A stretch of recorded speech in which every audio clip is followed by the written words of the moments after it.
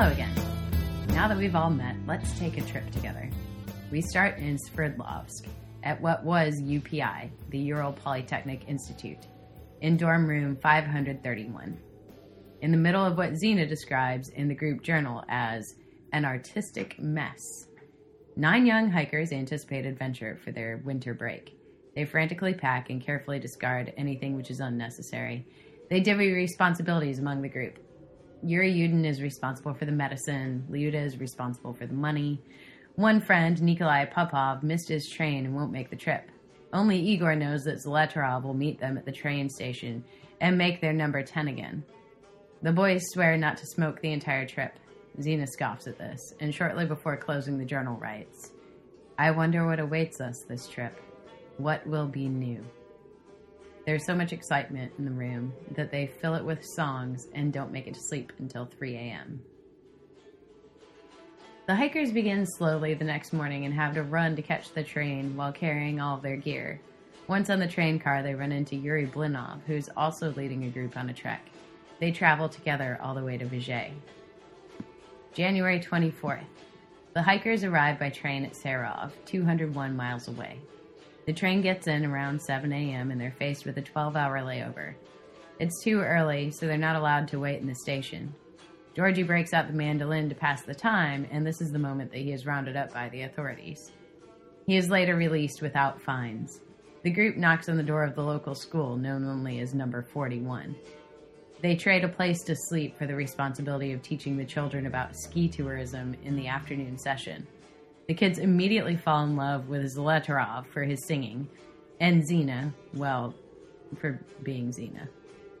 The students get special permission from their teachers and escort the hikers to their train, which departs for Ivdel at 6:30 p.m. There is more trouble at the train station when a young alcoholic accuses them of stealing his wallet, and the police are back again, but the group gladly makes their way on. On the train, there is much talk of love, singing, and Lyuda hiding under the seat. Later, the students from school number 41 would write UPI asking about the hikers' whereabouts. No one knew what to tell them, so no one ever did respond. January 25th. After 5.5 hours, the hikers arrive in Ivdel just after midnight. They find a large waiting room and stack their gear, taking turns keeping watch while the others sleep until their bus leaves for Vizhay. The bus is terribly crowded, and it is on this section of the trip that Alex gets left at a rest stop. The bus would not turn around, but hesitated long enough for him to run and catch up. One can only wonder what would have happened if he had missed the bus, or if it had turned around, or had they all gotten off to wait until the next day. But we cannot what if. The bus arrives at Vizhay around 2 p.m. The Blinov group departs on their journey, but the Dyatlov group stays the night at a rundown hotel. They sleep 2 to a bed, and 2 of them, Alex and Georgie, slept on the floor. Someone left the window open, and in the morning, it was freezing. Georgie notes the temperature is 17 below Celsius, which is about 1 degree Fahrenheit. January 26th. The group makes a plan to travel to the 41st Kvartal, a woodcutter camp. They find room in an open flatbed GAZ-63 truck. It is bitterly cold when they leave Vizhay at 1:10 p.m. It is on this trip that Yuri Yudin's rheumatoid arthritis kicks in and his health fails. Perhaps the cold or the bouncing of the trailer does him in, but he is beginning to realize that he will not only fail to be an asset to the group, but he will hinder it. The Dyatlov group is met with a warm welcome from the woodcutters. They are set up with a private room in the hostel and took 6 hours to cook dinner.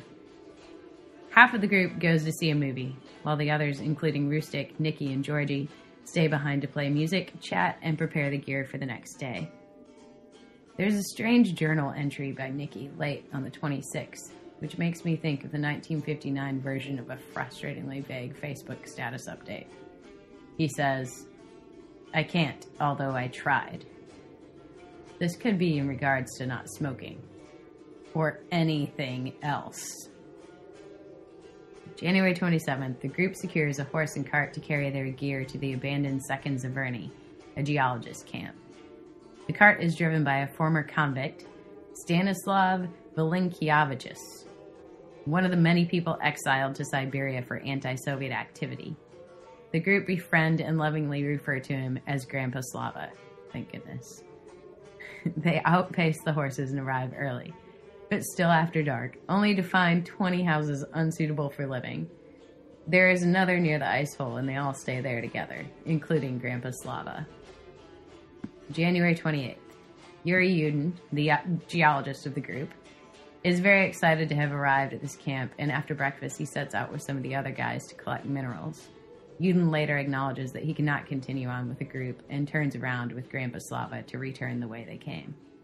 There's rumor that according to one interview with Yudin, it is at this moment that he sees Igor speaking with a local who appears to be advising him against the trip.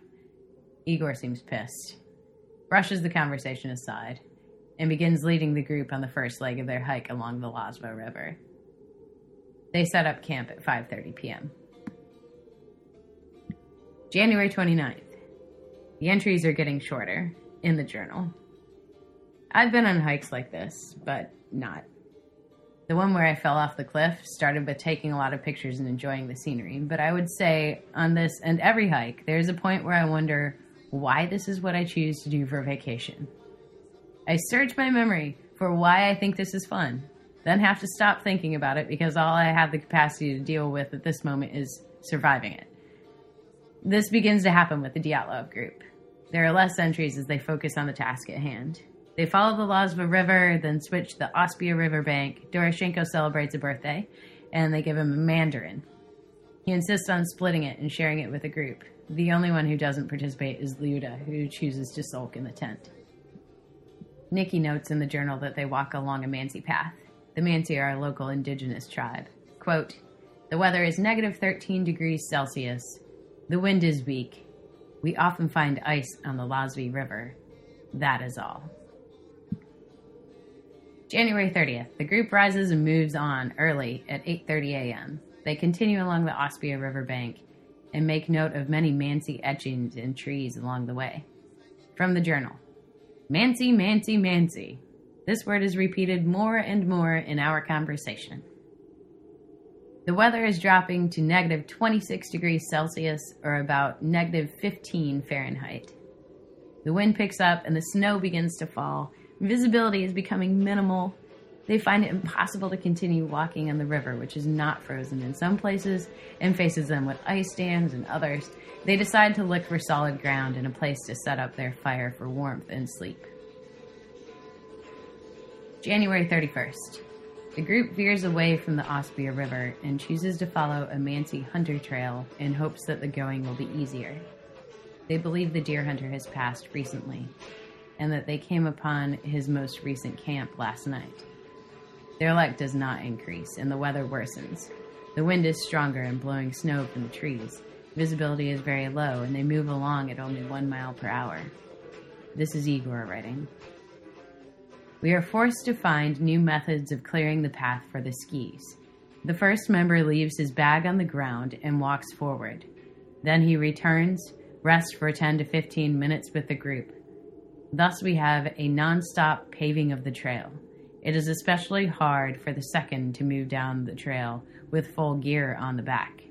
We gradually leave the Ospie Valley. The rise is continuous, but quite smooth. We spend a night at the forest boundary. Wind is western, warm, penetrating. Snow-free spaces. We can't leave any of our provisions to ease the ascent to the mountain. Wind, some snow. Snow cover is 1.22 meters thick. Tired and exhausted, we start to prepare the platform for the tent. Firewood is not enough. We didn't dig a hole for a fire. Too tired for that. We had supper right in the tent. It is hard to imagine such a comfort somewhere on the ridge, with a piercing wind, hundreds kilometers away from human settlements. And that is the final entry in the diary. The following is the best recreation from evidence and photographs of the events of February 1st. The group wakes about 10 a.m. They spend about 2 hours making a cache of items for their return trip. The trek is so challenging that they take only what is necessary and leave everything else behind, including Georgie's mandolin. They spend at least an hour making a hot lunch before undertaking the trek for the day. They trudge along and the weather worsens. Elevation 880 is mislabeled and they miss their turn to take the pass between 1079 and 880. Darkness begins to fall early, around 3 p.m., and the group knows that they have lost their way. For whatever reason, they decide to set up camp on the slope rather than retreating to the forest. They dig their way into the slope on elevation 1079 around 4 p.m.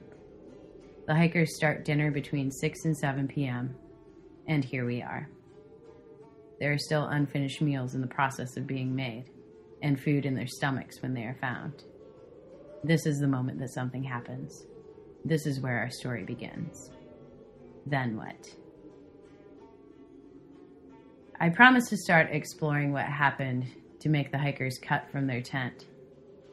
And we start with the first suspects in the case, the local tribe of the Mansi. But first, let's recap how the hikers were found. We have Igor, the leader, Zina, the leading lady, Doroshenko, the ex-boyfriend, Georgie, the merry minstrel, and Rustic, the decent, all found in the early days of the search with their cause of death deemed as hypothermia.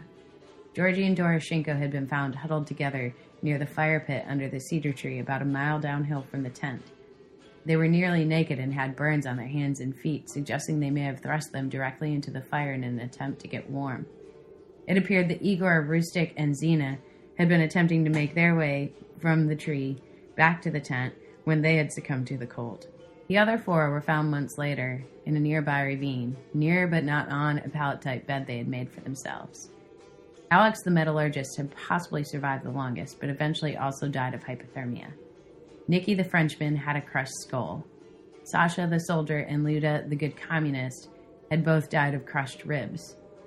I didn't mention this last time, but now that we're getting into some more of the details, I should also mention that these two were both missing their eyes. And as I did say before, Luda was missing her tongue. The coroner likened the internal injuries to the effect of being hit by a car, though I think we can rule that out as one of the potential theories of what really happened in the wilderness on the edge of Siberia. It's all tragic and a bit gruesome, but it's time to look beyond the bodies to the questions. Let's look at some of the other things which investigators found, or didn't find, in the year of the incident. I've already mentioned that the tent had been cut open from the inside. There were tracks leading down toward the forest which separated, then came back together near the cedar tree. It's important to note that these tracks were all determined to belong to the hikers themselves.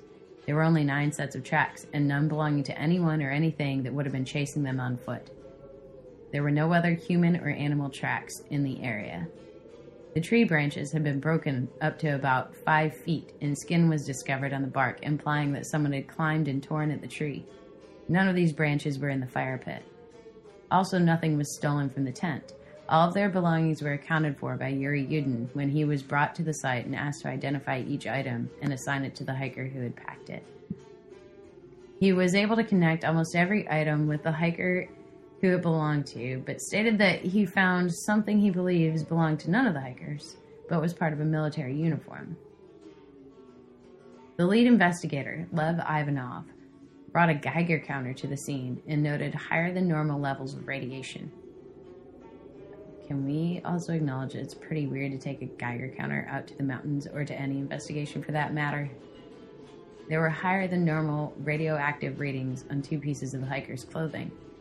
One member of the coroner's team is quoted as saying, "I remember clearly when the clothes were removed from the bodies and hung on the ropes, all of us immediately noticed that the clothes had a very strange light violet hue, although the articles of clothing were of different color."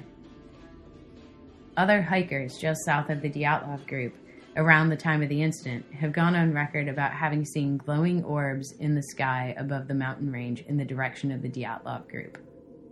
Some people who attended the funeral claim that the hikers had a dark orange tan and appeared to have aged overnight, including their hair having turned gray.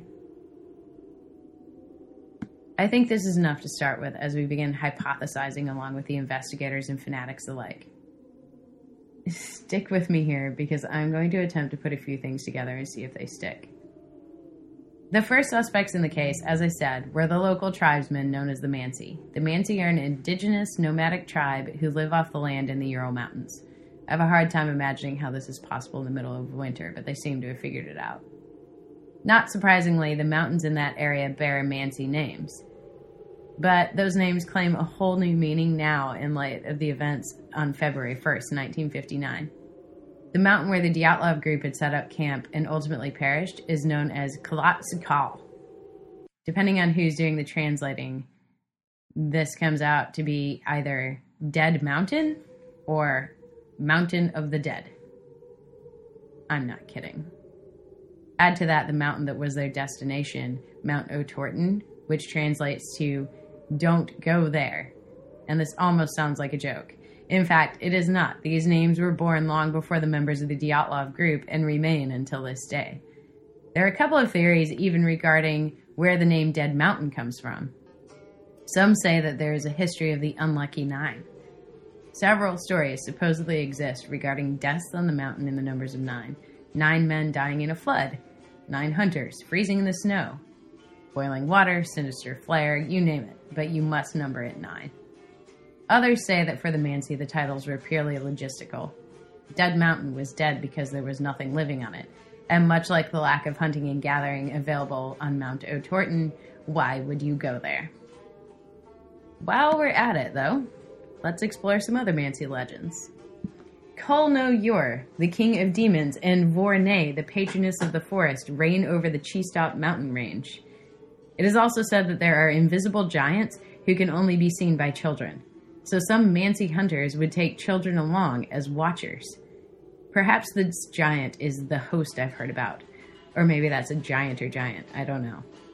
The legend goes that when you are in close proximity to the host, you're subject to a slew of unpleasant experiences in mind and body known to the Mansi as Mayachit. I'm going to start using this in everyday conversation. Amber, what's wrong with you today? Mayachit! Ah, I see.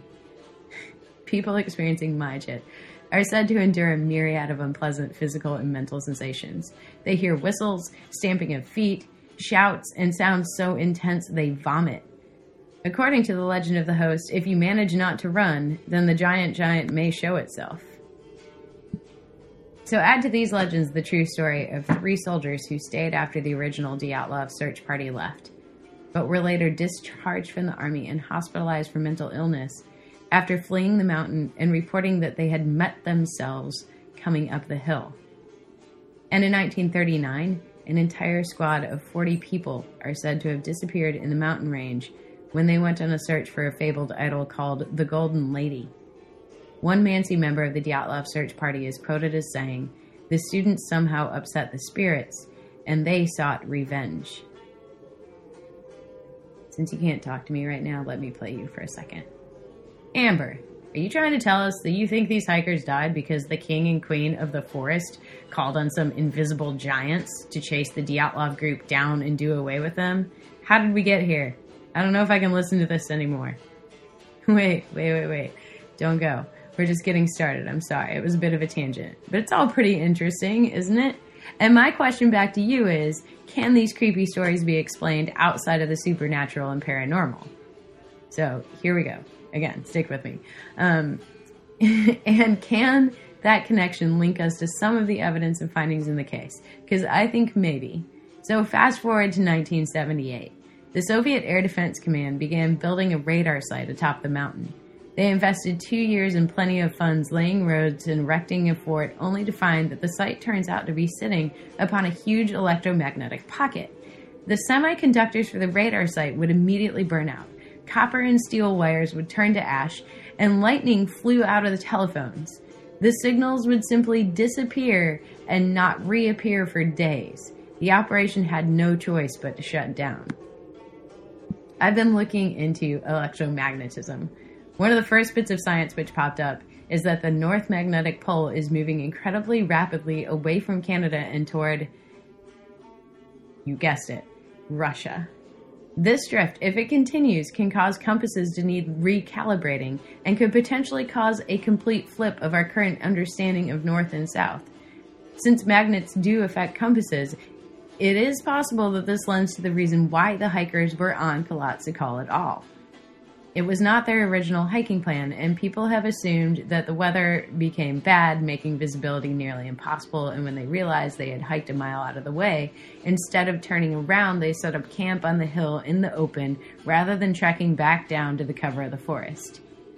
Igor had made this same hike recently, and was familiar with the area, and even without visibility, they had compasses, and those should have been showing them the way, unless they were possibly pointing in the wrong direction, leaving the hikers blind. Relating electromagnetism to Mayachit is also not too far-fetched.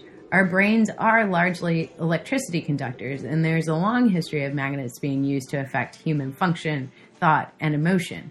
By directing a magnetic pulse to a particular area of the brain, it is possible to make specific body parts move, affect speech, activate or dull emotions and feelings, and affect decision-making.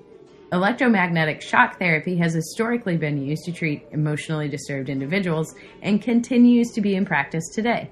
One doctor even mentions that it is possible to briefly turn portions of the brain off altogether.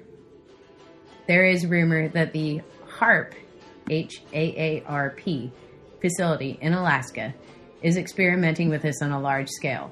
HAARP stands for High Frequency Active Auroral Research Program.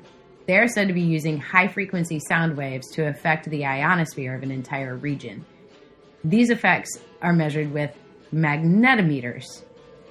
The research being conducted is kept well under wraps, despite the massive landscape of the facility. Some conspiracy theories regarding the intention of the HAARP program include controlling the weather, disabling satellites, and exerting mind control over entire populations.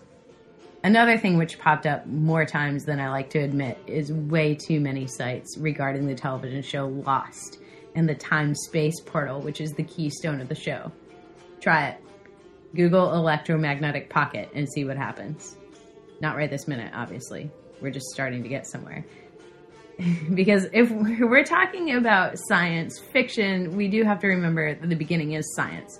And come to find out, there is such a thing as X-points. These are electron diffusion regions. This is where the electromagnetic field of the Earth meets the solar wind. When these two things cross, it creates a portal or a direct path between the two, which can open and close several times a day. So if we're talking about some of these fantastical legends of the Mansi people and connecting it to this electromagnetic pocket, do we get some explanation lending more to science than fiction? Could a strong magnetic pulse have caused the hikers to experience dread, to feel and hear things they could not see or explain? Could it create lights like fireballs in the sky? Possibly. Now, a close comparison and cousin to legend is rumor. And there had been rumors in the past of the Mansi people having drowned a female geologist for trespassing on their holy ground. This appears to be no more than rumor, since I can find no actual documentation of this happening. But when people live differently than we do, and live in a closed group which they hold dear and sacred, it's easy for us outsiders to become suspicious. When the hikers were found on the Mansi land, many of the Mansi people were quickly rounded up and questioned by the authorities. They were accused of having slashed through the hikers' tents while they were sleeping and brutally murdering them for trespassing in their territory. These accusations came along with some isolation and torture, reportedly having taken them to a concentration camp, stripped them, and exposed them to the cold to try to get the Mansi people to agree with the story the investigators were proposing. The hikers' ski tracks from earlier in the trip did seem to be following some other tracks into the forest. It was assumed that these were the tracks of the Mansi hunter, who had become enraged with the hikers and taken revenge. While photos and journal entries from the hikers' possessions show that they were very clearly in Mansi territory, ultimately there was no evidence to support the claim that the Mansi people had caused them any harm. There were no extra footprints surrounding the tent. The land the hikers were found on was not considered sacred to the Mansi, but was quite the opposite. It was a barren place, which they avoided. So it was highly unlikely there were any Mansi people in that particular area at all. And when it was determined that the tent had been cut open from the inside by the hikers themselves, as opposed to an intruder from the outside, the interrogation was called to an end, and the Mansi were released. There was no actual history of violence for the Mansi, but rather a very peaceful and helpful existence. a hard life with a short lifespan of about 50 years and a common history of alcoholism. A story of being forced off their land and isolated in designated territories as their population decreases and their language fades away. Several Mansi people had joined the search party looking for the hikers on foot and with their hunting dogs who were responsible for some of the discoveries in the search. So going back to that rumored conversation that Yuri Yudin overheard, there was the idea that the hikers had gotten into this heated argument with some Mansi men at one of their last stops before entering the wilderness. And some attributed this to anger over trespassing on their land, sparking rage and ending in their violent deaths. But what if it really was just a warning? What if it was more of a passionate plea of, don't go there?